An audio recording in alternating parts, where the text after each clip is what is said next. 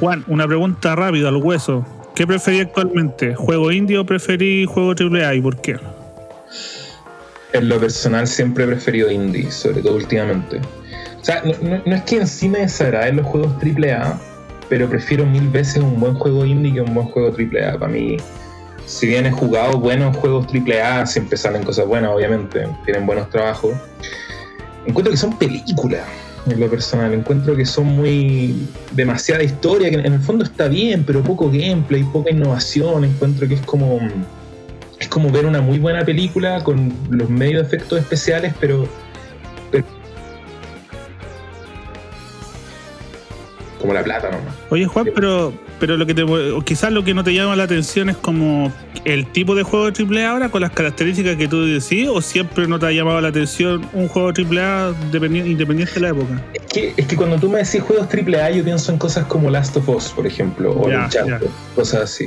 Claro, pero si me decís un juego, pero si me decís un juego AAA tipo Nintendo, ahí sí, te lo compro el toque y chao, y le paso toda la plata que tengo. Yo creo que esto lo vamos a hablar un ratito más. Así que quiero presentar al cuarto capítulo. Por fin hemos llegado al cuarto capítulo del podcast Komyu Podcast. Nos pueden seguir como @KomyuCL en Instagram y en Twitter. Y este podcast va a ser diferente porque no solamente se va a tratar de un juego en específico, sino que esta sección se llama... ¿Cómo se llama? Juegos que podrías terminar en 2021.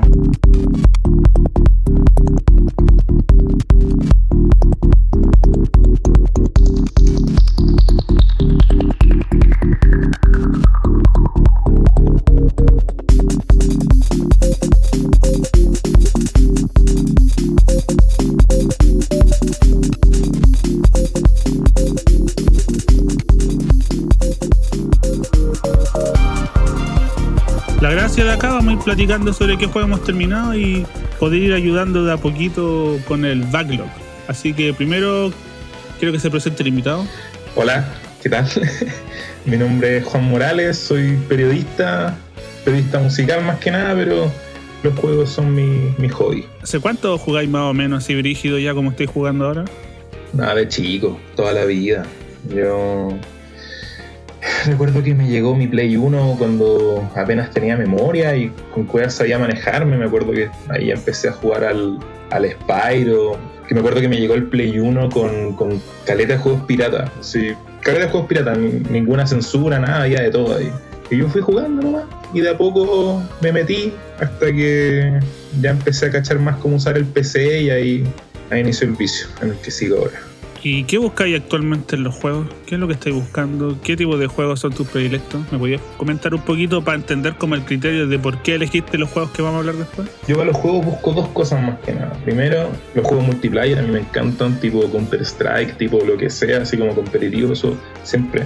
Y los segundos, juegos que no necesariamente sean multiplayer, busco que los pueda jugar 1.000.000 de veces sin aburrirme. Para mí es esencial saber que puedo jugar de 30 a 40 minutos todos los días el mismo juego y no me voy a aburrir.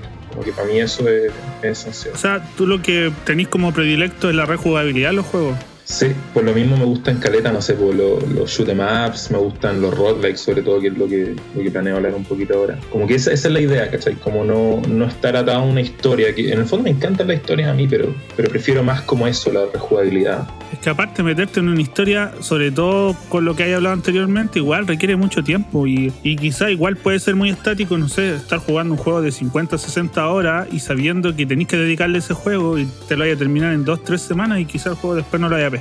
Como en cambio, lo que tú me estás hablando son juegos que podís jugar una semana, después otra. Es como lo que me pasa a mí con los juegos de pelea, ¿cachai? Los juegos de pelea, el Street Fighter 2 lo llevo jugando 20 años y todavía la weá no me aburre. Claro. Y que sabes que me pasa que estoy tan metido en historias todo el rato, viendo series, viendo anime, viendo películas, viendo lo que sea. Y cuando juego, como que no necesariamente, en lo personal, yo sé que para muchas personas es distinto, pero cuando juego no quiero historias, ¿cachai? Quiero jugar, no necesariamente apagar mi mente, pero pensar más que nada en el movimiento, en las mecánicas del juego, ¿sabes? Cosas así. Eso es lo que te motiva a ti, pues, ¿cachai? Como la mecánica en sí, o sea, como el valor del juego, ¿cachai? De cómo se mueve, más que lo que te va a contar. Me gusta, claro, como lo complejo y lo interactivo, como que eso es lo que busco, ¿cachai? Por eso no me gusta gusta juegos como Last of Us, ponte tú, que lo jugué, igual la historia es buena, todo el cuento, pero siento que es poco lo que haces tú, como que te vas moviendo, pero es todo tan plástico, es todo tan... Que es muy predeterminado. Es muy predeterminado, esa es la cuestión, la acción está muy predeterminada. En cambio, yo por lo que estoy entendiendo, a ti te gustan como los juegos donde tú podís como ir llevando como el ritmo del juego, ¿cachai? Es más dinámico. O acá no, pues acá es como Ellie tiene que ir al punto A y después al punto B y después al punto C y provoca esta reacción. Claro, es que para mí no es la misma sensación, ponte tú, pasar, qué sé yo, un nivel en el Uncharted donde básicamente es como ir apretando A e ir moviéndote por donde te indican que te tenés que mover, a pasarte un nivel de, no sé, un shoot 'em up, un Toho, etcétera, ¿cachai? Eso es como que requiere algo, ¿cachai? Requiere de verdad práctica, requiere que seáis bueno, requiere reflejo. Ya mira, en mi caso, yo los juegos actualmente que busco, yo estuve como 6-7 años sin jugar, ¿cachai? Yo jugué Play 3 un poco, vendí la Play 3 porque tenía que pagar la matrícula de mi U y aparte estaba como en una época que ya no quería jugar, ya estaba chato de jugar, como que me aburría, weón. Y volví con Play 4 y me agarró la cuestión de las consolas, pues yo partí jugando AAA, pues fue el The Stranding, fue el de Last of Us 2, ¿cachai? Y tú, un tiempo antes, cuando hacíamos las pautas en aquella página que no voy a mencionar, ahí tú me decías, weón, juega persona. Y como que lo vine a jugar en pandemia, weón. Cuando me dio coronavirus, tuve un mes entero para jugarlo y desde ahí como que lo que más juego, novela visual, RPG, ¿cachai? Como que eso busco, ¿cachai? Yo busco como historias, ¿cachai? Busco como que jugar cosas que quizás no son tan mainstream, ¿cachai? Busco como más experiencias diferentes. Quizás lo tuyo igual es experiencia diferente, pero siento que yo ya la he tenido, ponte tú, con los juegos de nave, con los juegos de pelea sobre todo, y aparte... Como que ya viviste un poco eso. Que en el fondo lo que te quería decir yo, que quiero recalcar que a mí también me gustan las historias, pero ahí como que tengo una dicotomía un poco, porque a mí están, no sé, pues las novelas visuales por un lado, en el medio están los juegos AAA tipo Death Stranding, y en el otro lado están los roguelike, los shoot 'em up. A mí me gustan los dos extremos, ponte tú, a mí me gustan las novelas visuales y me gustan los juegos con mucha rejugabilidad, pero ese centro es el que no tolero mucho, ¿cachai? Como como el AAA, que es como que no es ni juego ni es ni historia, es como... Ahí me pierdo un poco, ahí no me gusta. Pero es que yo igual te entiendo, porque igual podéis quedar asqueado de la generación actual, pues a mí me pasa, ponte tú personalmente con juegos como Watch Dogs, ¿cachai? El Assassin's Creed, weón, que prácticamente es como que la industria, ¿cachai? Dice que es el formato que está de moda y qué es lo que vaya a jugar, y de repente igual te podéis sentir outsider en esta cuestión, pues. Pero lo bueno de los mundos de los videojuegos es que tenéis tantas opciones, que si no queréis buscar, pues queréis un pajero de mierda nomás. Claro.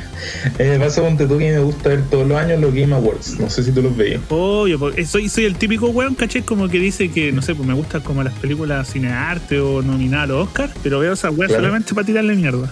Yo hago exactamente lo mismo, así como que la veo y es como entre que premian, no sé, al Uncharted por lo gráfico y que dan como los comerciales, así como que yo los veo y digo, pero no sé si estos son películas o son juegos, ¿cachai? Como que no entiendo, es como los medios de efectos, así como las medias cinemáticas, pero no, como que no me da esa sensación de, quiero jugar esto, es como, no. Pero si estos son los juegos que, como dicen por ahí, podéis ver en YouTube, pues.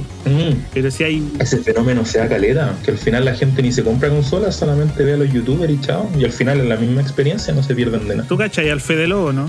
No, ¿quién es? El Fede Lobo es un youtuber español, es un youtuber mexicano que era amigo de otro loco, pero no quiero entrar como en mundo youtuber, porque si no me voy a demorar mucho, pero el loco tiene un canal de videojuegos y lo que hace te cuenta el videojuego en un video, y las weas tienen 10, 20 millones de visitas, bueno, no sé, te cuenta la historia de Metal Gear 1, obviamente te lo cuenta con humor, ¿cachai? Pero te cuenta el juego, weón, y te lo cuenta entero, weón, y tiene 2, 3 millones, y tengo compañeros en mi pega que me han contado, oye, no, si vi el video del The Last of Us 2 del Fede Lobo, y yo como, ya, bacán. Si al final ese fenómeno es muy ridículo porque, no sé, siempre que sale un juego nuevo tipo Death Stranding, Twitch se llena de gente jugándolo, y en el fondo el formato es que lo juegan completo, la gente lo ve completo y después ni se lo quieren comprar, se aburren y el juego muere, nadie más lo pesca, en bola gana un premio el año siguiente y chao. Es que ¿sabéis qué pasa? Yo siento que es muy generacional igual lo que tú decís, porque ponte tú, mira, te voy a poner un ejemplo. El Rubius siempre le pasan juegos como nuevos de estos que estamos hablando, no sé, le pasan Sony promocional Ghost of Tsushima. Lo juega 2 capítulos y después no lo juega porque ni el cuarto de gente que lo ve realmente lo ve en esos videos, y después ¿a qué vuelve? Al Fortnite, ahora está esta cuestión como este juego, como no sé si cachai que este es como dibujáis una idea y todos van como descifrando qué dibujar. El Gartic Phone. Esa cuestión, sí. ¿Cachai? Entonces eso es lo que le llama la atención, pues y ahí te das cuenta, ¿cachai? Que yo siento que una weá demasiado generacional, lo que tú estás diciendo. Obvio que un weón de tu edad o quizás más chico puede decir lo mismo que tú, pero también siento siento que es una cuestión generacional, pues, porque los juegos que tú decís los podés rejugar, ¿cachai? En cambio esto no, pues tú tenés que estar ahí, seguir la historia, entonces a medida de que pasa un video, lo ves menos. Igual puede ser que sea algo como de Summer, como querer todo al toque, así como tipo juego de teléfono. Sí, pues sí. Algo así más o menos. Pero aparte, ponte tú, siento que bueno, no sé, pues aquí esto es lo que quiero corroborar cuando me recomendé los juegos que vaya a hablar, pues. Que yo siento que igual, aparte de que PC puede ser como un nicho predilecto, es porque me imagino que desarrollar el PC es mucho más barato y es más fácil, ¿o no? Totalmente, pues, totalmente. La plataforma es mucho más sencilla.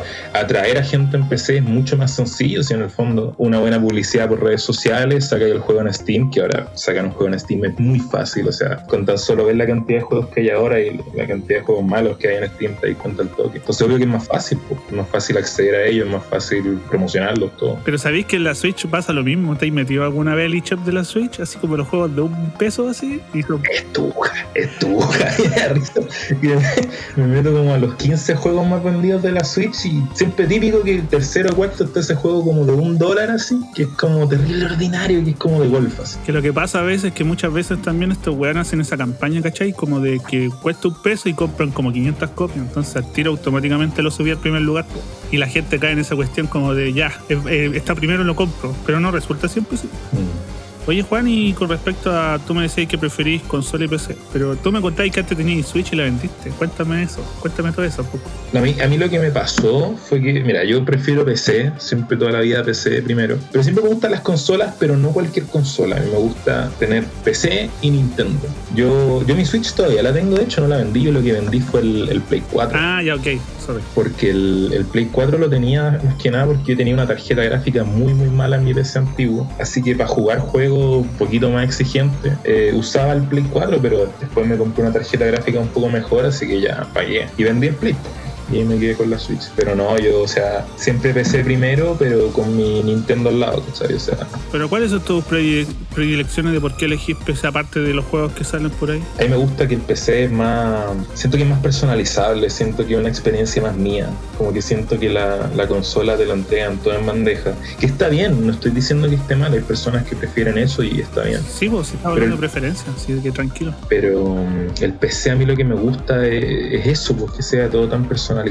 todo tan, no sé, pues tener mi wallpaper de Toho ahí de fondo mientras juego Isaac con mods, ¿cachai? A mí como que la consola no me puede entregar eso. También está eso que es muy importante, obviamente, que son los mods, que es una cuestión que no vaya a encontrar en consola. Pero ¿qué tan importantes son los mods para ti? Explícame esa cuestión, porque acá es como un millennial más viejo con un millennial más joven, porque tú no alcancé a ser Z, pues. Entonces como centillennial, ¿no? En teoría soy Z, pero estoy como en el centro de las dos, soy como una dicotomía media rara. Pero cuéntame eso de los mods, es que quiero entenderlo.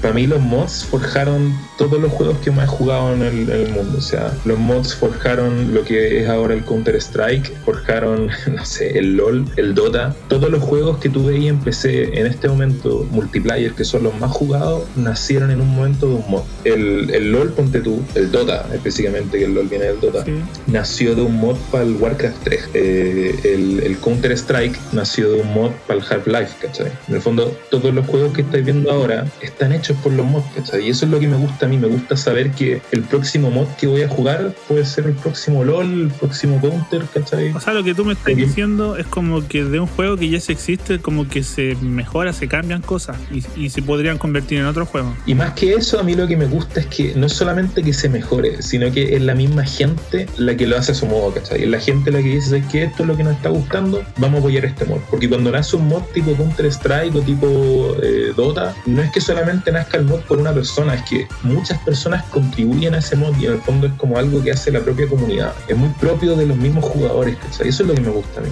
como muy tuyo, no es como tan, es que esto lo hizo una compañía grande, ¿cachai? Este juego me lo vendió Naughty Dog y chao, y lo juego y pone, no, pues es algo que tú haces con la gente con la que estés jugando. Claro, porque me imagino que esto viene como de algo como para mejorar el juego, pues si son los mismos usuarios que lo están haciendo, están como en una parada como post de mejorar el juego. Claro, pues. Yo me imagino qué pasaría si cosas... De hecho pasó un tiempo, no me acuerdo muy bien, pero me acuerdo que para el Smash salió una vez un mod para PC que era una mezcla entre el Melee y el Brawl de esa época, y a la gente le encantó. Obviamente Nintendo se puso a llorar y el juego terminó muriendo, pero me imagino qué pasaría con juegos que son tan rígidos en consola si es que tuviesen ese amor de PC. Quedaría la cagada. ¿Sabéis qué me pasa? Tú cuando dijiste mod, sorry, aquí voy a mostrarle el hacha, pero yo me imaginé, no sé, un mod de Shrek en Resident Evil 2 como Mr. X.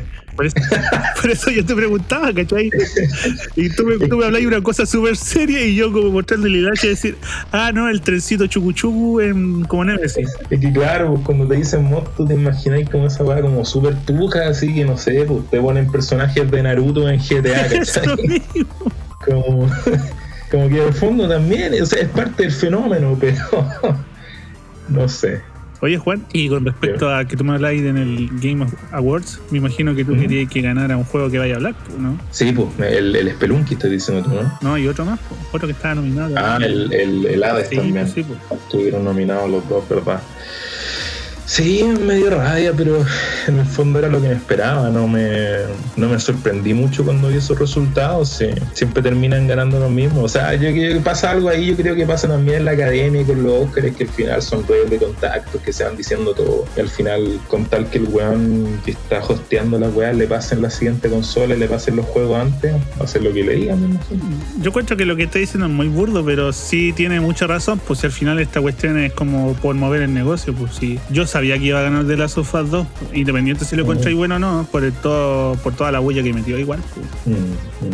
Yo ahí no vino porque no he jugado Last of Us, también me niego a jugarlo, no creo que lo vaya a hacer porque me conozco, soy me aburrido. Bueno, por lo que quizás bueno, no sé. Por lo que he dicho anteriormente ya nos queda más que claro. Yo creo que hasta los auditores saben que no lo vaya a jugar porque no te interesa. Es que ese es el tema, yo te juro que me he esforzado, me he esforzado a jugar juegos AAA así tipo Death Stranding, pero no puedo. Es como que me meto al Death Stranding, juego 10 minutos y es como, uy, si me juego un Isaac mejor. A mí me pasa con estos juegos tipo Loop Hero, ¿cachai? Que no me aburran, sino que siento que me voy a meter en una weá que me va a costar más que la chucha entender. Y es puro prejuicio, ojo, es puro prejuicio. Por eso yo quiero que tú me recomendís juegos y a ver si le doy una vuelta de tuerca y me tinca a jugarlo. No, es que igual tenéis razón, si ahí de hecho ha habido caleta de gente alegando, sobre todo por el Isaac, que ahora no sé si cachaste que hace muy poco salió la última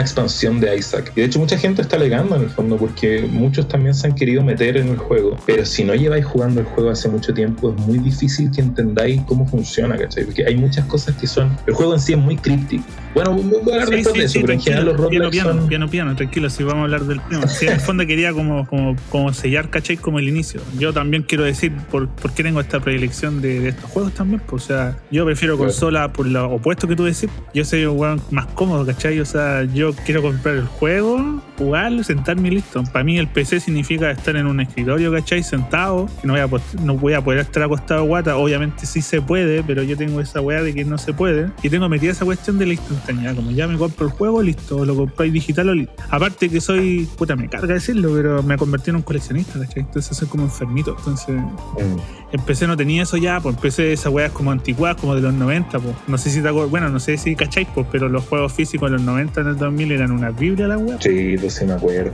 Yo no te voy a mentir, eso es lo que más envidio de las consolas ya. Tener mi colección ahí, eso me duele. Me duele como ver mi biblioteca de Steam tan llena y decir, chucha, ¿cómo sería esto si lo estuviese en físico, cachai? Ya, pues yo creo que ya empecemos a hablar de lo que venimos acá. Ahora probablemente esta sección va a ser continua, es probable el Juan el experimento aquí, y vamos a comentar 3 juegos que hayamos terminado últimamente, decir sus razones y el porqué, y en el fondo a ver si alguien quizás de repente se compró como 200 juegos y no sabe qué jugar, quizás con uno de nuestros argumentos puede jugar, o quizás odiarlo. Así que tú partes, Juan, por todo el primero. O sea, no necesariamente me lo he terminado, porque estos juegos en general terminártelos te demoráis mínimo 1000 horas, pero los 3 que más he estado jugando últimamente, y el que primero me quiero terminar obviamente, es el Isaac. The Binding of Isaac salió el 2011, hasta ahora cuenta con 3 expansiones. La última expansión, que el Repentance, salió hace como un mes más o menos, y para mí, o sea, si me tuvieran que decir solamente tenía un juego para jugar por el resto de tu vida, yo escojo sin pensarlo el Isaac.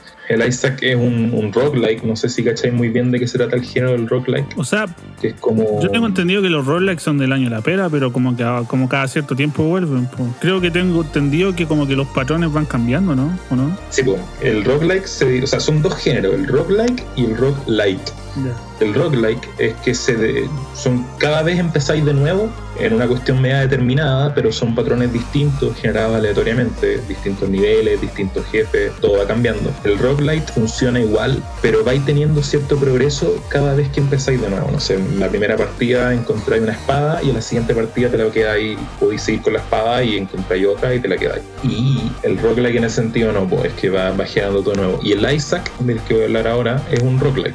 Oye, Juan, ahí empezando todo el rato de nuevo. Juan, lo primero quiero saber por qué estaba como tan de moda el roguelike.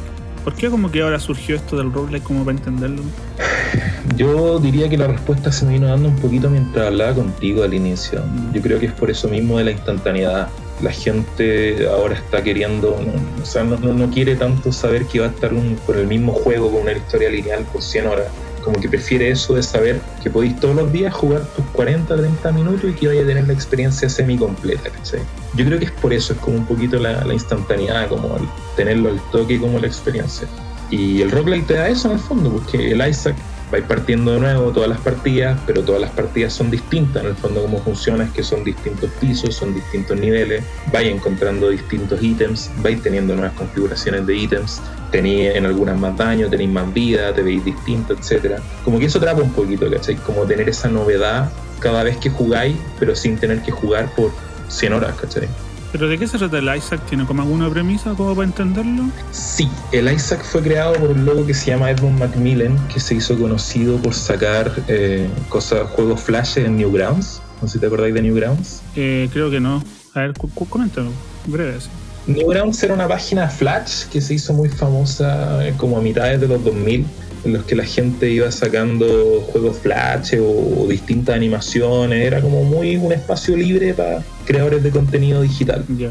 Y Edmund Macmillan se hizo famoso ahí, empezó a sacar juegos de a poco, y el 2011 sacó por primera vez el Isaac, que lo sacó en formato flash. Se ve súper tuja el juego, corre como a 30 FPS, pero dejó la cagada en el fondo, porque lo que él quería era hacer un juego parecido al Zelda y al Magic the Gathering, el juego de cartas. Yeah. En el Zelda, en el sentido de que teníais vías, de que ibais como metiéndote a dungeons, ¿cachai? De que ibais con distintos bosses.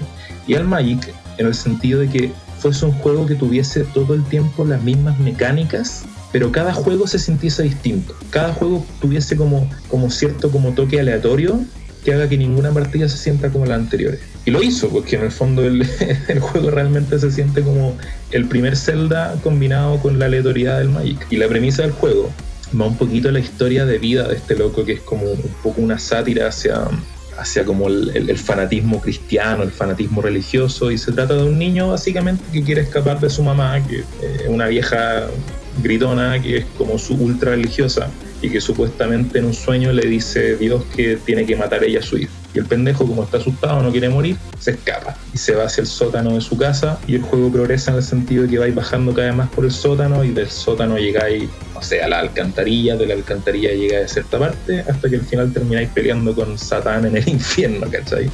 Y a medida que vais bajando, te encontráis con nuevos ítems, nuevos bosses, todo el rato es distinto. Brígido.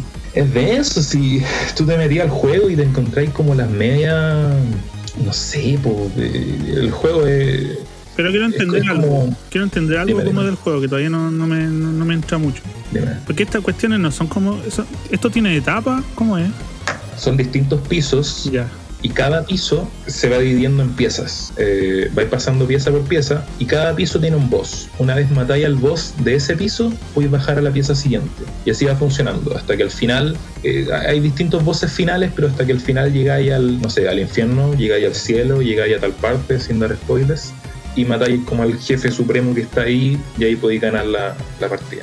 Y en el fondo esa es un poquito la gracia, porque obviamente el juego no tiene solamente a Isaac, o sea, está Isaac, que es el personaje principal, pero también hay otros personajes, y con cada personaje tenéis distintos desafíos de matar a tal boss, de hacer tal desafío, de hacer tal piso, y la gracia un poco del juego es conseguir ese 100%, ¿cachai? O sea, con cada personaje matar a todos los bosses, hacer todos los desafíos y encontrar a todos los ítems, que en el fondo es un proceso que te dura 1000 horas. Eso quería saber, pues, ¿cómo han hecho que el juego pueda durar tanto o que pueda tener tanta atención? Según yo son dos temas. Uno, eso que te decía, que es que hay muchos logros distintos, hay muchas cosas que tenéis que hacer y varios de esos logros son muy difíciles, o sea, podéis durar muchas horas tratando de lograrlo y tratando de completarlo. Y lo otro, que aunque no tuviese los logros, yo creo que igual podría tener esa rejugabilidad porque cada run, cada partida, cada vez que entráis al juego es distinto, o sea, es imposible que te encontréis con lo mismo todo el rato. Todos los juegos, o sea, todas las partidas tienen ítems distintos, los ítems tienen combos entre sí, ¿cachai? Tienen distintas formas de interactuar con los bosses. Entonces como que eso lo hace un poquito más entretenido, ¿cachai? De repente estáis pegando más, de repente estáis pegando menos, te movís más rápido, etcétera. Es como esa aleatoriedad lo que lo hace tan rejugable. ¿Y la aleatoriedad cómo va funcionando? ¿Tú sabes cómo en temas de desarrollo cómo funciona eso? ¿Has investigado algo? Me encantaría decirte una matemática ahí, pero no cacho mucho. Lo único que te puedo decir es que todos los pisos tienen una pieza de ítem distinta y obviamente las piezas de ítems, o sea, estamos hablando de una pool de miles de ítems o cientos de ítems y te vas encontrando con cosas nuevas, ¿cachai? O sea, cada vez que matáis un boss encontráis un ítem y al final termináis siempre todas las partidas con 60, 50 ítems y todos esos ítems combinan entre sí en combinaciones muy particulares, ¿cachai? Entonces es un poquito de eso, pero en temas de matemáticas no te sabría. ¿Y podríais decirme cómo encontráis aspectos negativos en el juego o que quizás te gustaría que cambiaran o mejoraran? ¿O estáis conforme? O sea, en general estoy conforme, pero sí se ve un aspecto negativo, sobre todo ahora que tenemos tantas expansiones y tantos ítems, que es que de repente es muy difícil pasar una run me refiero a una sesión de juego, si tenéis muy mala suerte. O sea, de repente efectivamente tenéis muy mala suerte y encontráis muy malos ítems, no pegáis nada, tenéis muy poco daño y llegáis al boss final, ¿cachai? Peleáis contra Satanás y no tenéis cómo matarlo. Como que es eso un poco la suerte que requiere, pero no es tanta porque por lo general siempre tenéis armas para sobrellevarlo. Igual lo encuentro entretenido, ¿no? Igual, ¿sabes que me decía eso? Yo igual lo encuentro entretenido porque claro, pues esa aleatoriedad es como la suerte, un día puede ser bueno, un día puede ser malo, igual bacán, pues, pero entiendo tu frustración igual. Es como el Magic, pues. Tú siempre tenéis pensado tener tus 7 cartitas, ¿cachai? La primera vez que sacáis del mazo y tenéis pensado ese combo perfecto, pero no te sale. Y tenéis que ver, ya tengo estas cartas, no son las mejores, no es el combo que tenía preparado, pero algo puedo hacer con él. Es un poquito esa la idea. Como que, ¿sabéis? Como que ahora que me decís eso, como que cruzo ahora, como que ahora entiendo el sentido de por qué te gustan estos juegos y cuál es la gracia de estos juegos. Como que cuando me dijiste sobre todo eso del Magic, pues, a mí me pasaba con las cartas Pokémon, pues yo tenía mazos Pokémon prearmados y de repente yo buscaba que me salieran ciertas cosas como para dejarla cagada y si no pasaba era como la mierda. Sí, pues es la gracia del juego, porque en el fondo yo todos los roguelike en general, hay algunos que tienen mecánicas distintas, pero eso es como cada partida hacerlo mejor con lo que te dan. Pucha, ya ahora yo vengo con la parte latera, porque yo juego los juegos con historia, yo juego los juegos predeterminados. Pero voy a empezar con uno que puta, tú igual jugaste el primero, pues si tú fuiste el primer weón que me recomendaste el juego, que es el Persona 5 Striker. Sí. ¿Cómo es? No, sí, para mí como las novelas visuales, los RPG y los RPG japoneses son también como un extremo que están en mi corazón y que no los puedo dejar. Mira, con el Persona 5 Striker, yo como buen enfermito que soy de Persona, me lo compré en Switch y en Play 4 al día 1. En Switch corre ahí nomás, sí, como que la Switch como que se la puede, pero no tanto. Y el Play 4 sí. En Play 5 corre bonito, sí. El Play 5. Que es como la única gracia por la cual tendría quizá un Play 5, pero mucha plata, que te puede correr los juegos quizá a mayor FPS. Claro. Y el Persona 5 Striker, puta, yo igual tenía como peros, porque no sé si he cachado, pero hay como un estigma con los musos. Como que todas las weas son iguales. Como que llegar y pegar nomás. Claro. Y bueno, yo el museo que conocía era el de One Piece, porque creo que de Play 3 hay One Piece. Uh-huh. Espérate, ¿cuál One Piece estás hablando? No sé, cualquier One Piece de Play 3 o Play 4 que sea museo. Da lo mismo. Claro. Cualquier wea que sea museo. Eso como que yo lo pensaba de los musos. Y bueno, y el museo, al final, esa es la gracia, pues si museo significa el único, porque en el fondo es un weón que tiene el poder sobrenatural de pegarle a todos. Y ese es el chiste del museo. Pero igual siempre... Un beat'em up, pero más fácil. Sí, claro, sí, mucho más accesible, si es como botonear, pero ojo que yo con los hack slash igual siento que eso hacía algo parecido, pero claro, yo creo que aquí la proporción es diferente, porque acá son como hordas de personajes, con un hack slash con juega, no sé, Bayonetta, ¿cuántos son? 5 o 6 que te pueden pegar, pues en Vanquish igual, pero en no sé, por persona son como 100 demonios, o sea, no 100, pero son como 30.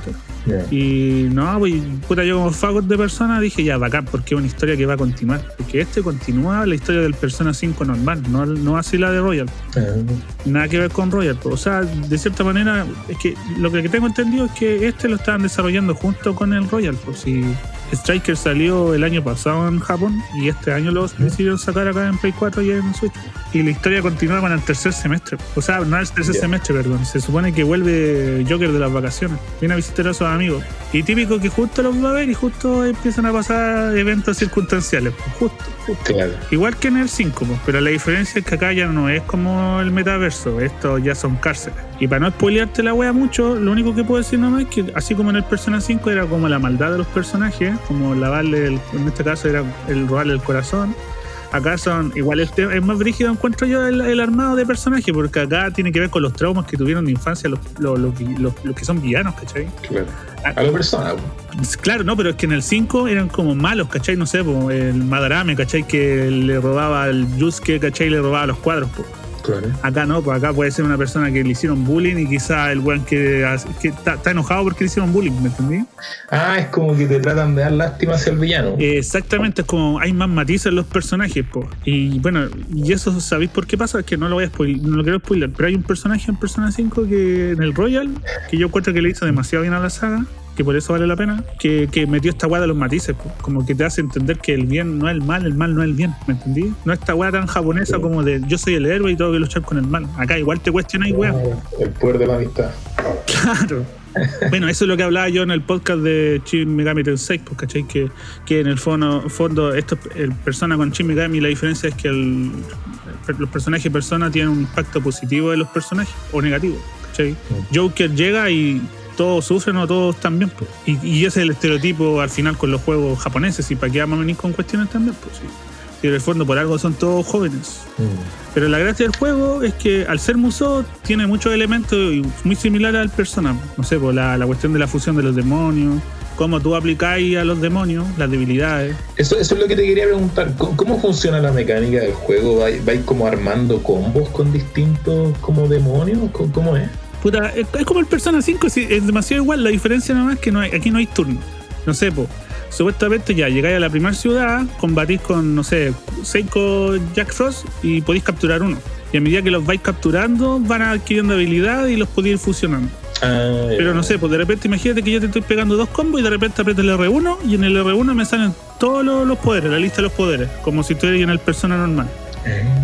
Y así de rápido. Pero eso, así de rápido, puede ser al principio muy frustrante, porque el juego, en el primer castillo, básicamente un tutorial, o sea, de repente estás pegando 3 combos y te sale un pantallazo, así como, oye, puedes presionar cuadrado más triángulo y haces un combo doble.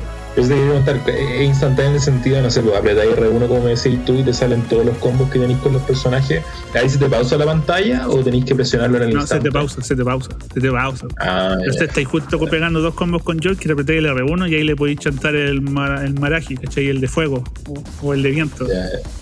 Y es entretenido, po. Igual se nota que ¿cómo se llama? En cuanto a recursos es mucho más limitado que Persona 5, porque aquí se nota que hubo menos plata. Los escenarios son mucho más chicos, ¿cachai? Es que el tipo de juego tampoco no siento que dé para tanto también. Si por lo que tengo entendido estos weones querían hacer un Persona así Dynasty Warrior, no me chao.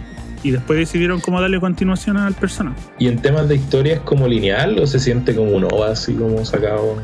No, sabéis que la historia igual la hace collera a la original, así como te digo. ¿Sí? Porque los personajes están mucho más matizados acá, acá no es tanto como el buen malo que le robó al otro weón el cuadro, ¿no? Acá igual los personajes tienen trabajos complejos, ¿cachai? Ese drama tenía yo con comprarme el Strikers porque pensaba que iba a hacer un OVA tipo capítulo de playa, ¿cachai? Como ¿tiene su capítulo de playa? Sí, lo tiene. No, sí lo tiene. Lo tiene. No, y tiene personajes muy buenos. Pues Sofía, que es la personaje que aparece al principio, que es la inteligencia artificial que te ayuda al principio. Y Senkichi, que es el oficial de policía que también te encariña. También construye los personajes, bueno, si hay en un momento igual cuático.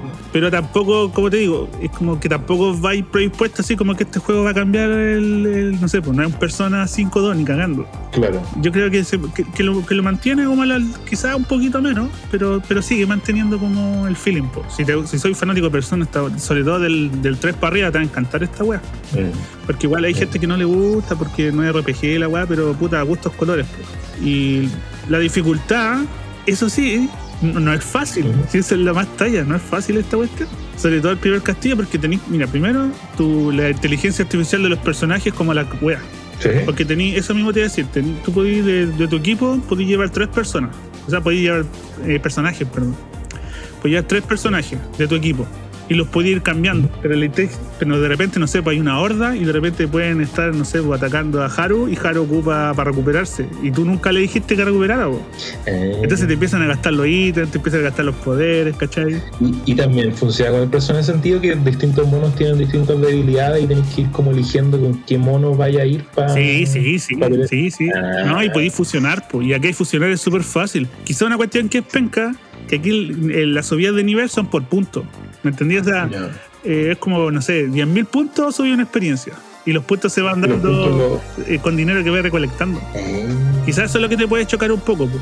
De hecho, yo saqué casi todas las personas ocultos. Pues. ¿Y cuánto dura más o menos en pasar? Porque Persona 5 me acuerdo más largo que la chuza, son como 100 horas, siento ya. Me demoré 38 horas yo. Y eso que igual le saqué a los demonios más pulentos. Ya, sí, igual es piolita. No, sí es piolita, sí. Y pero es que yo me envicié, yo me lo terminé como en 4 o 5 días. Pero no, es entretenido, vale la pena. Igual yo que tú, Juan, esperaría que esté más barato así. Yo creo que en 6 meses más va a estar como con cueva 20 lucas. Y ahí comprarlo. Sí. Ahora que está en Steam, estoy esperando ahí esa oferta loca de Steam y me lo compro. Pero así como a grandes rasgos, yo se lo recomendaría a un fan de Persona 5. Y quizás si te queréis sacar como el estigma de los museos, igual está bien implementado, güey. Sí, como te digo, lo que me molestó es la inteligencia artificial, pero es que eso ya está, eso es como difícil arreglarlo, yo creo. En general en los juegos. Oye, pero y para la gente que no cache o no le gustan tanto los RPG y no se hayan querido meter antes con Persona por lo mismo, ¿podía entrar a este sin cachar de Persona o imposible?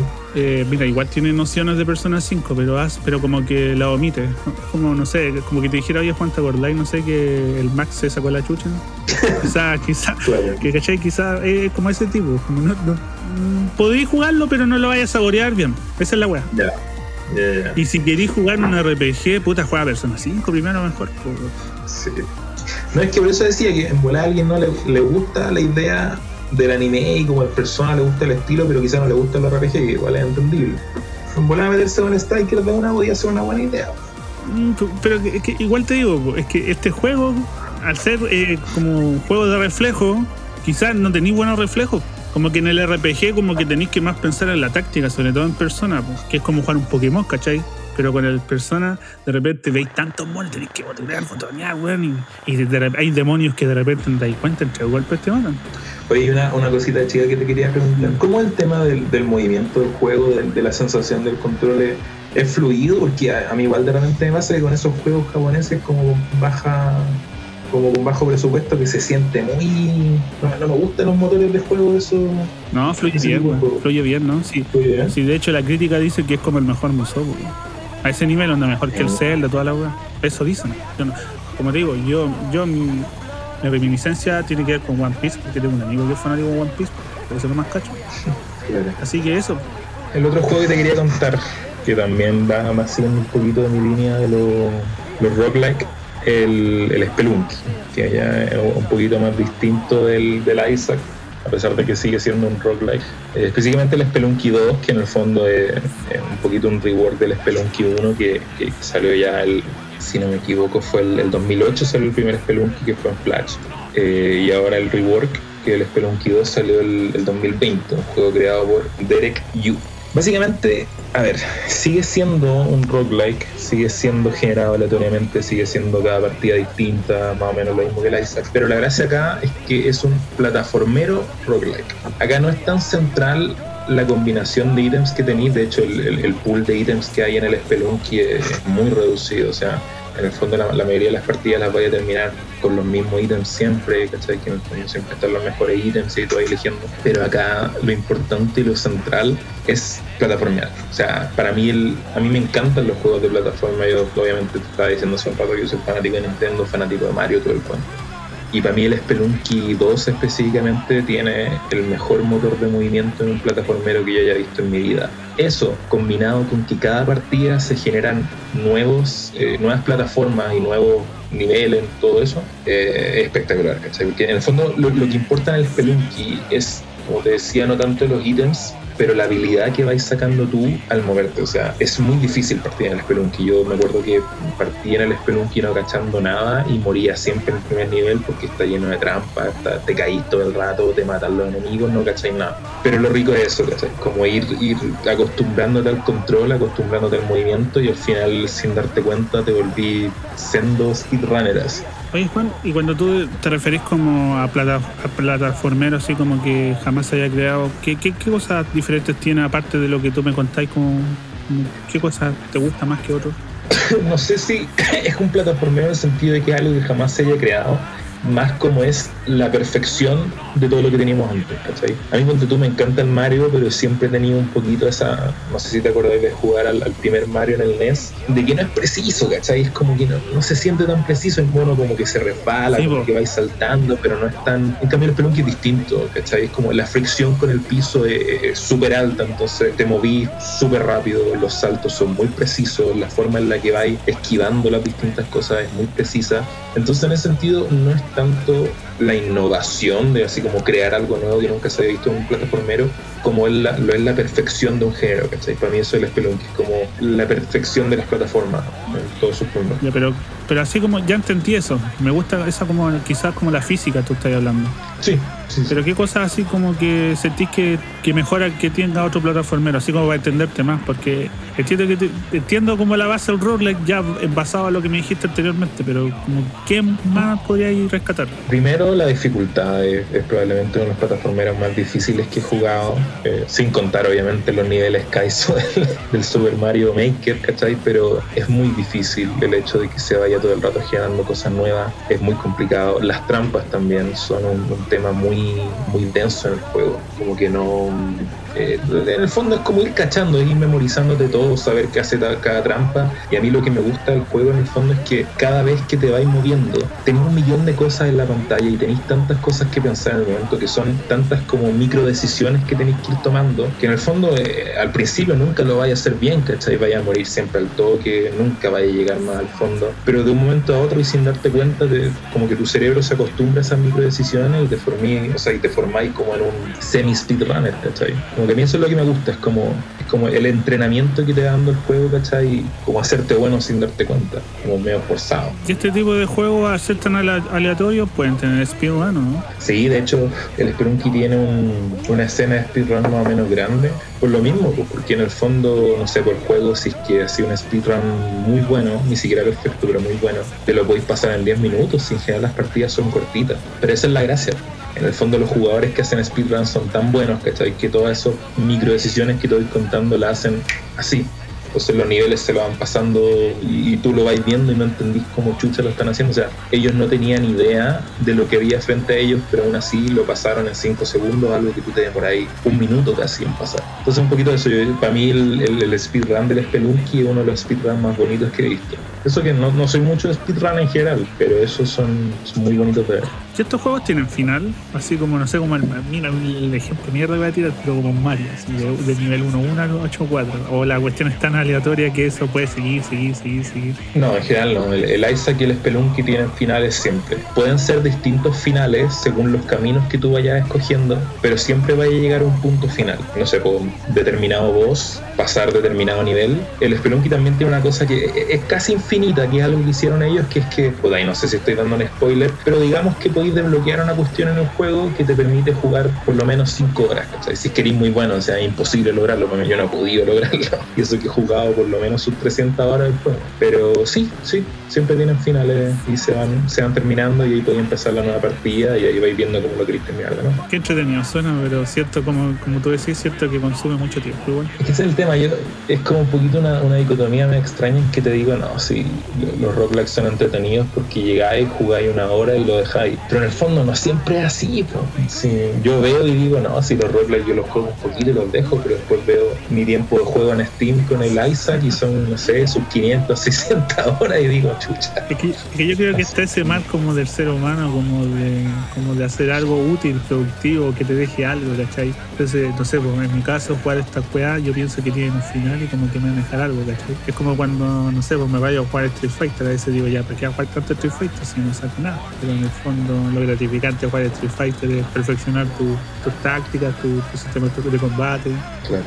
Sí, como que los roguelikes en el fondo tienen como dos tipos de gratificación en ese sentido. El primero y el más obvio son los logros, que es algo que todos coleccionan y todos tratan de sacar en los roguelikes. Y lo segundo, que para mí es lo más entretenido y es lo que más me pega, y es que es la habilidad que hay ganando, ¿cachai? Como en el Isaac quizás la habilidad, si bien es importante, no es tan central como en el Spelunky. Yo diría que en el Spelunky lo central es como jugar 5 horas y darte cuenta que no sabéis cómo, pero estáis jugando mucho, pero mucho mejor de lo que hacía ya hace 3 horas. ¿El Spelunky solo está en PC o está en consola igual o en portátil?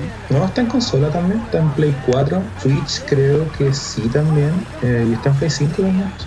Como que ese me generó ganas de jugar igual el Spelunky. Tenéis que darle, sí. Mira, como que lo primero que todos piensan es que no, va a ser súper difícil, me va a costar caleta. Pero aunque sea difícil, es una dificultad muy entretenida. Es una dificultad que, si bien a veces se siente media estúpida, es muy bacán esa sensación de superarla. Es muy bacán y no demora tanto como la gente cree. En todo caso, como por la dificultad no me echa para atrás, pues sí, de hecho, no sé, me puse a jugar en Game Pass el Cyber Shadow. Igual está entretenido, igual está difícil, pero claro, no tiene lo aleatorio, ¿cachai? Como está predeterminado todo, pues, como para un Contra, claro. Un Ninja Gaiden, perdón. Claro. Ahora yo voy con el minijuego, el segundo, que es el Yakuza Like a Dragon. El primer Yakuza formal que juego, porque Judgment no vale como, no sé si podría ser válido decir que es mi segundo Yakuza, si jugué el Judgment primero. ¿Tú cachai el Judgment, no? Ahí te quería pedir que me instruyera un poquito porque yo de los Yakuza no cacho nada. No sé si son un beat'em up, no sé qué son. No sé, aquí mira, yo te puedo dar nociones, porque igual conozco gente que lo juega. Pues, se supone que el Yakuza es como el estilo, ¿cómo se podría decir? También me carga decir como este estilo GTA, ¿cachai? Pero como ese estilo, ¿cachai? Pero también tiene un toque de beat'em up, ¿cachai? Tiene toque como de realidad igual, pero mira, yo ahí te voy contando. Por lo menos yo no había querido jugar Yakuza principalmente porque yo tenía un estigma de que yo pensé en Play 2 con el Yakuza 1 y 2 que era como el GTA, era como el GTA de los chinos. Esa weá pensaba, porque yo tengo un amigo que lo jugaba y yo dije, no, ¿qué? Porque no sé si cacháis, pero en esa época estaba el Scarface, estaba el Padrino, estaba el GTA y más encima estaba el Yakuza. Entonces yo dije, el Yakuza tiene que ser otra weá de estas mismas mierdas. Y tú cacháis que el fandom de Yakuza que es brígido ya, pues así ya te queda claro con el dame, con la canción. Pero el Yakuza 7 se supone que nació de una talla del día de el April Fool, ¿cachai? Salió de esa weá, porque ellos tiraron como imágenes de un Yakuza RPG, po. Y todos quedaron locos, no, pero ¿cómo Yakuza va a hacer RPG si Yakuza es como ir avanzando y pegando, ¿cachai? Y todos quedaron locos, po. Y después como que le gustó tanto la idea a los fanáticos como que la hicieron realidad, po. Y el juego toma elementos como tributos de Final Fantasy y de Dragon Quest, sobre todo de Dragon Quest. ¿Pero RPG al estilo como de por turno o tipo Dark Souls? No, es como persona, como ese tipo. Es como... De hecho, se nota que tiene como influencia de persona, ¿cachai? Como de ese estilo. Como... Mira, es que eso te voy a explicar. Pero la cuestión es que decidí jugar esta cuestión por lo mismo. Porque dije, ya, un spin-off, es un RPG, estoy pegado jugando RPG, ya le voy a dar una oportunidad. Y el juego, sabéis que se siente súper orgánico en el sentido de que se supone que tú soy Ichiban, que es un personaje que por un pacto con su líder de la familia Arasawa, puta, sorry con los nombres, pero el loco, esto pasa a las primeras 2 horas, así que no te estoy contando spoilers, que el loco por un favor, ¿cachai? Se mete a la cárcel para culparse a sí mismo de un crimen que él no había cometido, pero a él le dijeron como, bueno, como tú eres mi Yakuza y la cuestión, podías irte a la cárcel por este weón, y fue a la cárcel. Entonces el juego transcurre 18 años desde aquel suceso y él tiene que volver. Y es cuando vuelve se da cuenta que los patriarcas no están ni ahí con él, no están ni ahí con verlo. Porque en el fondo en 18 años han cambiado muchas cosas. Imagínate que el personaje cuando se metió a la cárcel, pues estaban los celulares, los con concha. Y cuando volvió estaban los smartphones, de hecho lo primero que te hacen ver. Y el personaje es muy arquetipo como Hanamichi Sakurai, como Goku, ¿cachai? Como que es bueno, como que puede estar mal, pero está contento, es fuerte. Claro. Y es como poder de la amistad también, ¿o no? ¿Tiene como sus panas o es como en la suya, no? No, sí, igual tiene un poder de la amistad, pero sabéis que es lo divertido, que siento que esto es como todo lo contrario a cualquier RPG, porque todos los personajes tienen arriba de 30 años, pues, weón. De hecho, los amigos que se van encontrando tienen 40, 50, weón. Entonces imagínate, vas con tus panas, pero de 40, 50 años, todos con problemas, endeudados. A ni uno le dieron el bono clase B.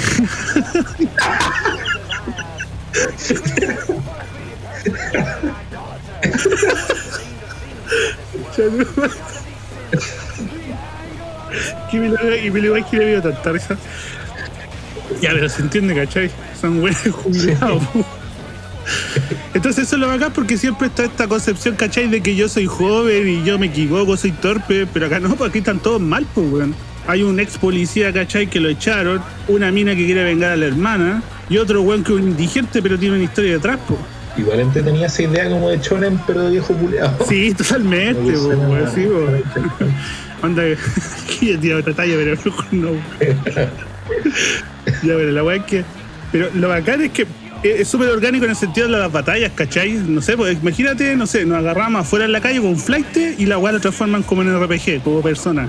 Ya. Y bueno, y lo divertido, la dinámica que va es que los personajes tienen que sobrevivir y tener empleos. Y con los empleos tú vas teniendo distintas habilidades. Puedes ser cocinero, matón, puedes ser guitarrero, de hecho ahí puedes tocar el lamento boliviano. Hay un buen así muy típico con la guitarra de palo.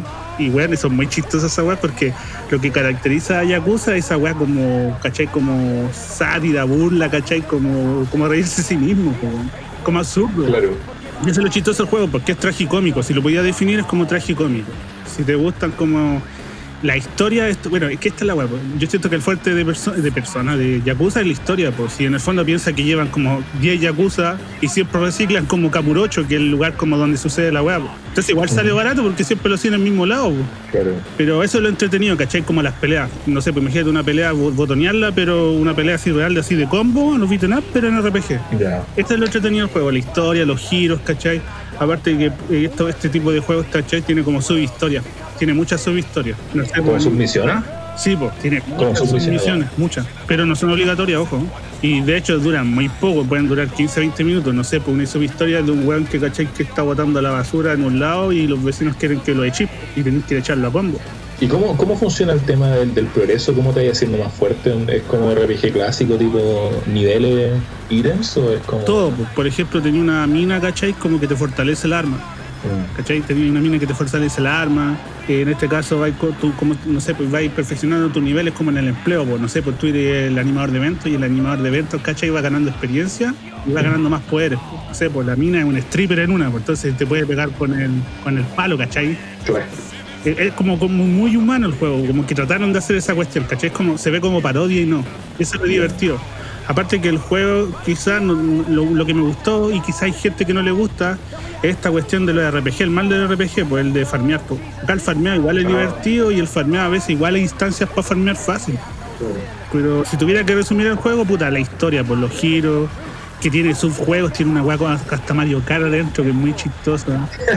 Oye, me encanta esa hueá cuando meten así como típico, no sé, un GTA que trae un arcade y podéis jugar. De hecho, podéis jugar, puta, si no me equivoco, creo que podéis jugar Virtua Fighter 5 adentro. ¿Sí? Podéis jugarlo porque hay un salón de arcade, pues podéis entrar y podéis jugar Virtua Fighter 5 y siempre lo hacen. No, me gusta esa hueá. Yo creo que a ti Yakuza te podría gustar, weón. Pero este Yakuza es un spin-off, o sea, no tiene que ver directamente con la saga de Kiryu, ¿cachai? Que Kiryu es el protagonista de todos los Yakuza. Pero sí tiene que ver algo, ¿cachai? Te lo dejan entrever varias veces. Sí está dentro del universo. Pero sí, de hecho, yo había pensado en meterme en los Yakuza, pero a mí lo que me tiraba un poquito para atrás, y ahí hablando, no sé, pues de los Yakuza más que uno conoce, pensaba que iba a ser así como su Spider-Man Play 4, pero asiáticos. Como la misma idea, como mundo abierto, te vas moviendo por una ciudad y vas pegando combos todo el rato. Sí, pues sí, más o menos así, pues tenéis sus misiones. De hecho, eso es como, si lo pudiera simplificar, Yakuza. Pero ojo que también han salido después como Yakuza, como versiones mejoradas por del 1 y del 2, porque todos dicen que tenéis que partir del 0. El 0 es como... ¿El Yakuza será un rework del 1? Sí, pues, ¿o no? Sí, pues es que igual ni uno y yo igual vienen a ser como de los otros, ¿cachai? Pero acá mejoran varias cosas. Entonces, si queréis jugar como el Yakuza y uno de 2 de Play 1, no lo recomiendo. Pues yo estoy jugando el 0, de hecho, y lo estoy encontrando entretenido, pero porque, claro, me gusta la historia, esto, los enredos, ¿cachai? Lo absurdo del juego. Si te queréis reír caleta, weón, puta, este es el juego, weón. ¿Y qué tan triple A se siente? Triple A en el sentido de qué tan Uncharted o qué tan Last of Us se siente. Nada, bueno, nada. Es que piensa que estos son juegos como dispuestos del mercado japonés que los vienen a lanzar acá para ver si pueden vender a alguien. Porque está la concepción esta, porque son AAA, pero en Japón, ¿cachai? O sea, en Japón esta weá vende mucho. Pero acá no, pues acá parece hasta anecdótico que ya lo estén traduciendo al español. Pues. De hecho, esto con el Persona 5 están traducidos en español por Sakura Wars, ¿cachai? De hace poquito, el 13 Sentinel, que es el que voy a hablar después. Está toda esa weá en español, pues. Y son weas que allá venden caleta, pero acá no venden ni una weá. Pues. Así que eso podría decir. Así que ahora te toca a ti el Hades, a mí el último. El último roguelike del que quiero hablar es el Hades, más roguelite que roguelike en el sentido de que sí va a ir teniendo cierto progreso a pesar de que todo sea como generado de manera aleatoria. O sea, en el Hades vais ganando plata y podéis comprar ítems, y podéis comprar armas y en cada partida podéis llevarte tus armitas, ¿cachai? Así que como que en ese sentido se diferencia más del Isaac y del Spelunky.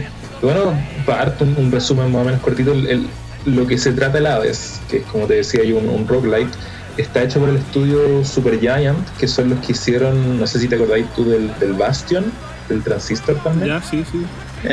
Como la misma idea un poquito. Y la gracia del juego es como, a diferencia del Isaac y del Spelunky, es muy, ahí como que me contraigo un poco, pero es un roguelike basado en historia un poquito. O sea, tiene una historia muy, muy rica, ¿cachai? Que si bien va cambiando un poquito, tiene diálogos muy bacanes y está basado en un loco que se llama Sagredo, que es el hijo de Hades, que es como el dios de los muertos. El loco está como en el inframundo, así, como por un rollo del infierno. Y la gracia del juego es que tú eres este loco que es Sagredo y tu misión es escapar del inframundo e ir subiendo, ¿cachai? Entonces cada partida vais saliendo de tu casa, que en el fondo la casa de Hades, que está como en el infierno, y queréis salir a la superficie y queréis escapar. Y el rollo es que es como ¿cómo te lo podría decir? Es como un medio Diablo, en el sentido de que vais mirando desde arriba y es como medio hack and slash, como Diablo, ¿cachai? Pero roguelike. Yeah. Vais teniendo distintos niveles, vais peleando con distintos locos, vais haciendo combos. En cada nivel podéis ir encontrando llaves, podéis ir encontrando plata, etcétera. Después esa plata la podéis usar cuando estáis en tu casa, te compráis tus armas, vais de nuevo y seguís avanzando. Y ahí funciona un poquito similar al Isaac en el sentido de que son distintas piezas por cada nivel, por cada piso. Y en cada pieza hay distintos enemigos, lo vais combatiendo, vais ganando cosas. Y al final de cada piso hay un boss nuevo. Y ese boss lo matáis y después subís al siguiente piso, al siguiente nivel y vais avanzando. Pero la gracia acá, y lo que lo hace un poquito distinto a lo otro, es uno, o sea, el diseño del juego, el arte es precioso, el juego es muy lindo, visualmente la raja. Y lo otro que a mí me encantó, el tema de los diálogos, el tema de las voces, los actores de voces hacen un trabajo impecable, de hecho eso le han tirado muchas flores por eso mismo. Y la historia del juego también es muy interesante, o sea, todo el tema de la mitología griega, el tema de ir hablando con distintos dioses, de, no sé, el dios del amor, el dios de no sé qué, bueno. Eso también es muy interesante y también tiene ese sabor un poquito roguelike, de que a diferencia de los otros juegos roguelike, sí vais teniendo cierta cantidad de avance y cada partida, a pesar de ser distinta por el tema aleatorio, es también distinta por los logros que conseguiste y que se quedan contigo, ¿cachai? Por las armas que tení, por las habilidades que pudiste comprar. Lo que te iba a preguntar, en estos juegos cuando perdí, ¿te hacen devolverte mucho? No, para nada. ¿No? O sea, depende de qué tan avanzado estés. Sí, de repente, o sea, es que ese es el tema, porque es como una partida en el fondo, ¿cachai? La partida dura 50 minutos hasta el boss final, y si pasáis el boss final, ganaste y chao. Y sí, de repente hay veces que perdí al minuto 45 frente al boss final y perdiste todo, ¿cachai? Y tenéis que empezar una run de nuevo. Y eso puede llegar a ser frustrante. ¿Cuánto lleváis del juego? ¿O cuánto te duró? Ese es el que he jugado menos. Yo creo que llevo como ¿cuánto será? 20 horas más o menos. Ya.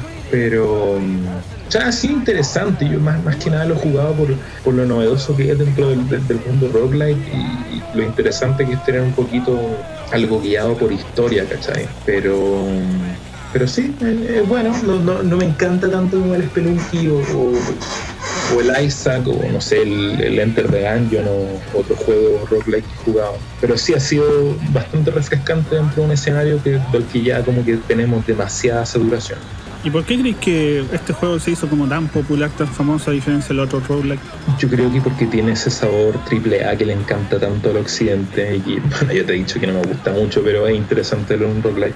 Por eso, porque tiene ese sabor AAA en el sentido de que tiene una historia muy rica, un progreso muy determinado, ¿cachai? Y por las visuales, yo creo, es como por eso, es porque es como el sabor de un AAA escondido en un juego indie. Yo creo que por eso se ha hecho tan popular. Sí, a mí igual me ha llamado caleta la atención, sobre todo si estáis hablando del roguelike, que ya es como un género que ya está hiper ultra desarrollado por lo que estoy cachando, y aún así como que se siente nuevo. Hay gente, no sé, pues para mí se siente nuevo, pero yo estoy claro que no es nuevo, pero yo lo veo muy fresco el género. En ese sentido no es nuevo porque no crean nada así como que no hayamos visto antes, pero sí es una mezcla muy interesante de cosas que por lo general no suelen estar juntas. O sea, un hack and slash tipo Diablo, ¿cachai? Combinado con una historia muy rica y con el género roguelite, eso del progreso y todo el cuento. Es como una combinación muy buena, ¿cachai? Más que novedad, más que crear algo nuevo, es eso, es como combinar cosas que son muy buenas y que la hicieron muy bien en el fondo, porque el estudio es bueno. Y además que claro, como que siento que como que estoy como así como, me dejaste como en el primer escalón para jugar un roguelike. Dale. Es que ahí en el fondo tenéis para todo, pues no sé, pues después me puedo ir preguntando, pero dentro de los roguelike existen tantos subgéneros y tantas formas. O sea, no sé, pues hablamos del, no sé, pues está el FTL, por ejemplo, que es un roguelike en el que vais manejando naves, ¿cachai? Vais manejando tripulaciones, como medio, se siente como medio StarCraft, así como medio RTS. O tenemos otro roguelike como de cartas, ¿cachai? El RTS también vendría siendo como un juego de estrategia, ¿sí? Juego de estrategia en tiempo real. Si bien no es como un RTS, se siente como un RTS en el fondo, que vais manejando recursos y vais manejando tu tripulación en tiempo real. Pero sigue siendo un roguelike, claro. Ya, porque hablando de RTS, yo quiero pasar a mi último juego, porque igual tienen cosas de RTS, si eso es lo más curioso. Que el 13 Sentinels X-Wing, que es un juego desarrollado por VanillaWare. No sé si lo cachai de VanillaWare. Odin Sphere, Muramasa. Sí. Ya pues es su primer novela visual y se demoraron en hacerla entre 8 o 9 años. Y de hecho en algún momento pensaron en no sacarla, porque no sé si cachó un juego que se llama Dragon's Crown. No. Dragon's Crown es como un beat'em up, ¿cachai? Que hicieron ellos, que se hizo popular porque había como una mina, ¿cachai? Desproporcionada, ¿sí? Como que alegaron por esa parte. Y este juego es su primer novela visual, pues de hecho el juego estaba leyendo así como tips de desarrollo, como que este juego es muy difícil explicarlo, es demasiado difícil explicarlo, que ni cacha, que yo lo terminé y ni siquiera hay igual que entiendo. Yo creo que este juego es como para un podcast como de 5 horas, sin guard, porque es tan bacán la idea del juego que es difícil explicarlo también. Pero el juego lo hicieron, ¿cachai? Primero con la idea de la historia y del personaje principal. Y a medida que el personaje principal tenía motivos, esos motivos se iban convirtiendo en personas. Como dice el nombre del juego, son 13 personajes que podéis jugar. Son 13 personajes que tienes que jugar sí o sí. Y que tienen que ver. ¿Y cada uno con una historia distinta? Sí, o sea, toda la historia está ligada en sí, a todos, en un suceso, ¿cachai?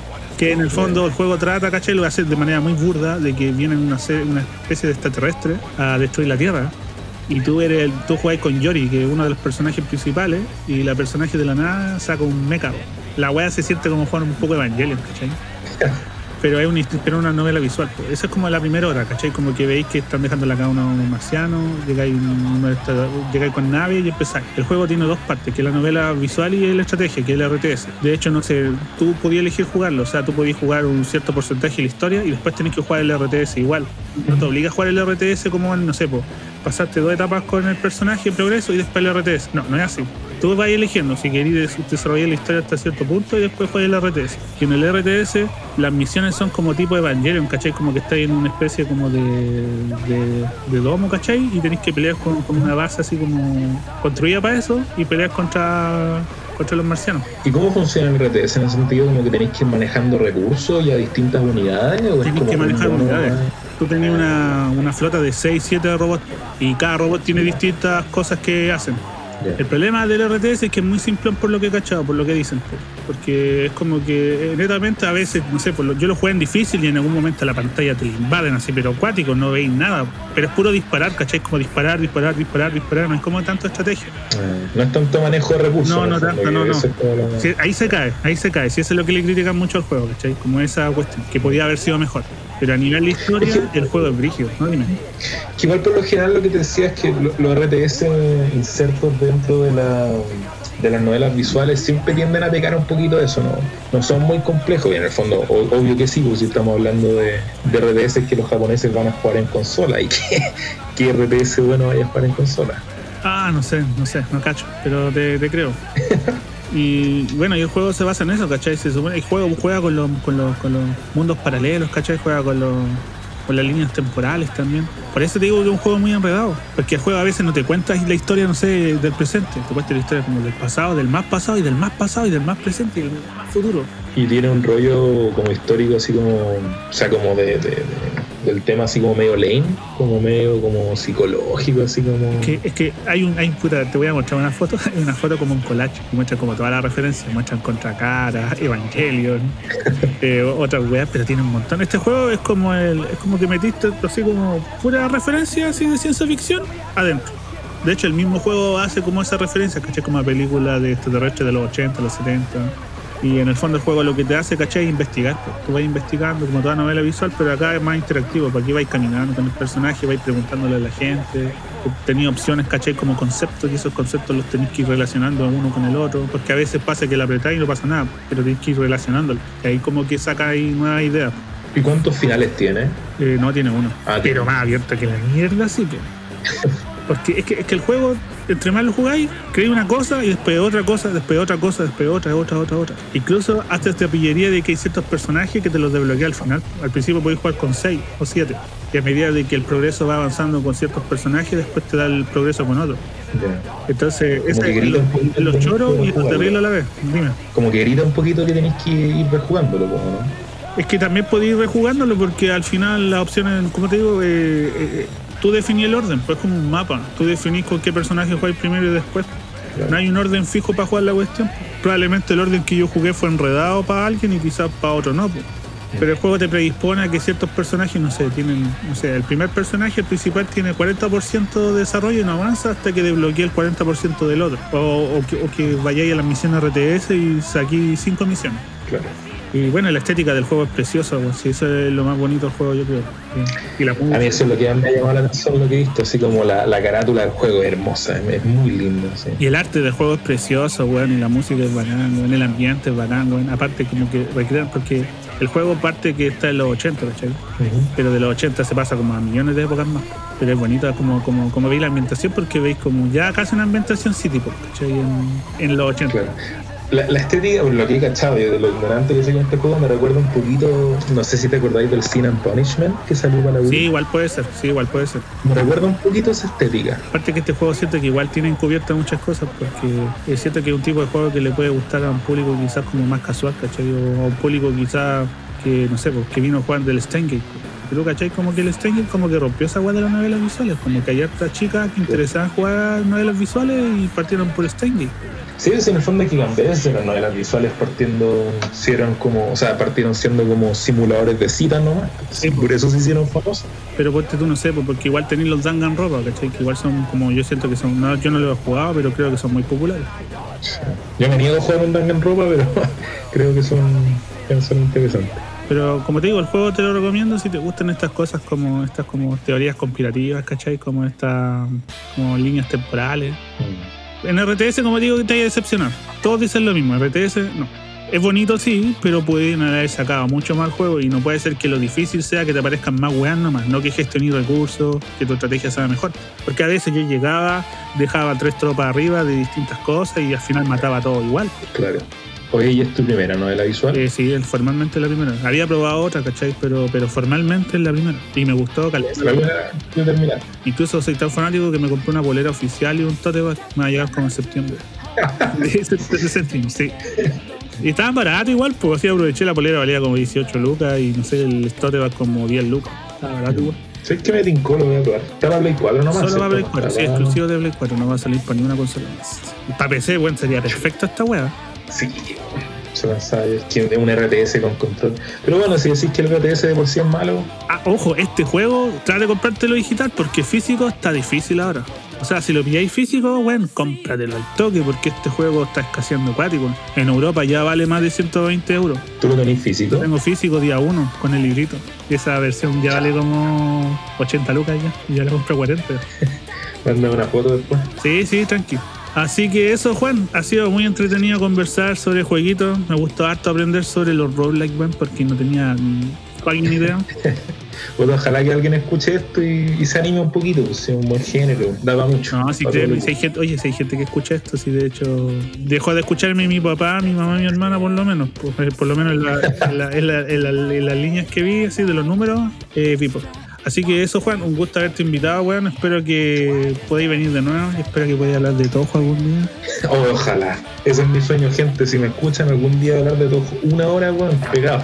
Así que les recomiendo que nos sigan en las redes sociales como en Instagram y en Twitter como @ComyuCL, que escuchen los 3 podcasts que tenemos disponibles. El primero es de The Last of Us 2, un podcast que yo llamaría de opinión muy personal y polémico, así no apto para incels. El segundo es el Shin Megami Tensei Nocturne, donde discuto con el Sudaka Gamer, conocido como la biblioteca de los juegos.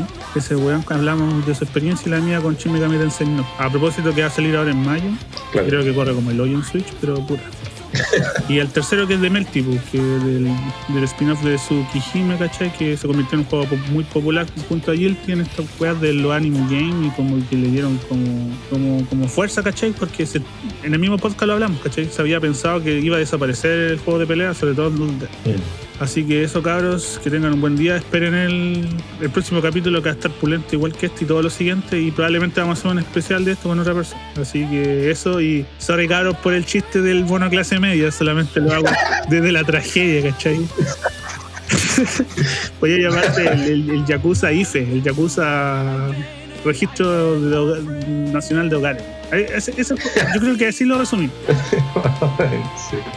Así que eso, cabros, cuídense. Un abrazo, chau. Vale, cabros, chau.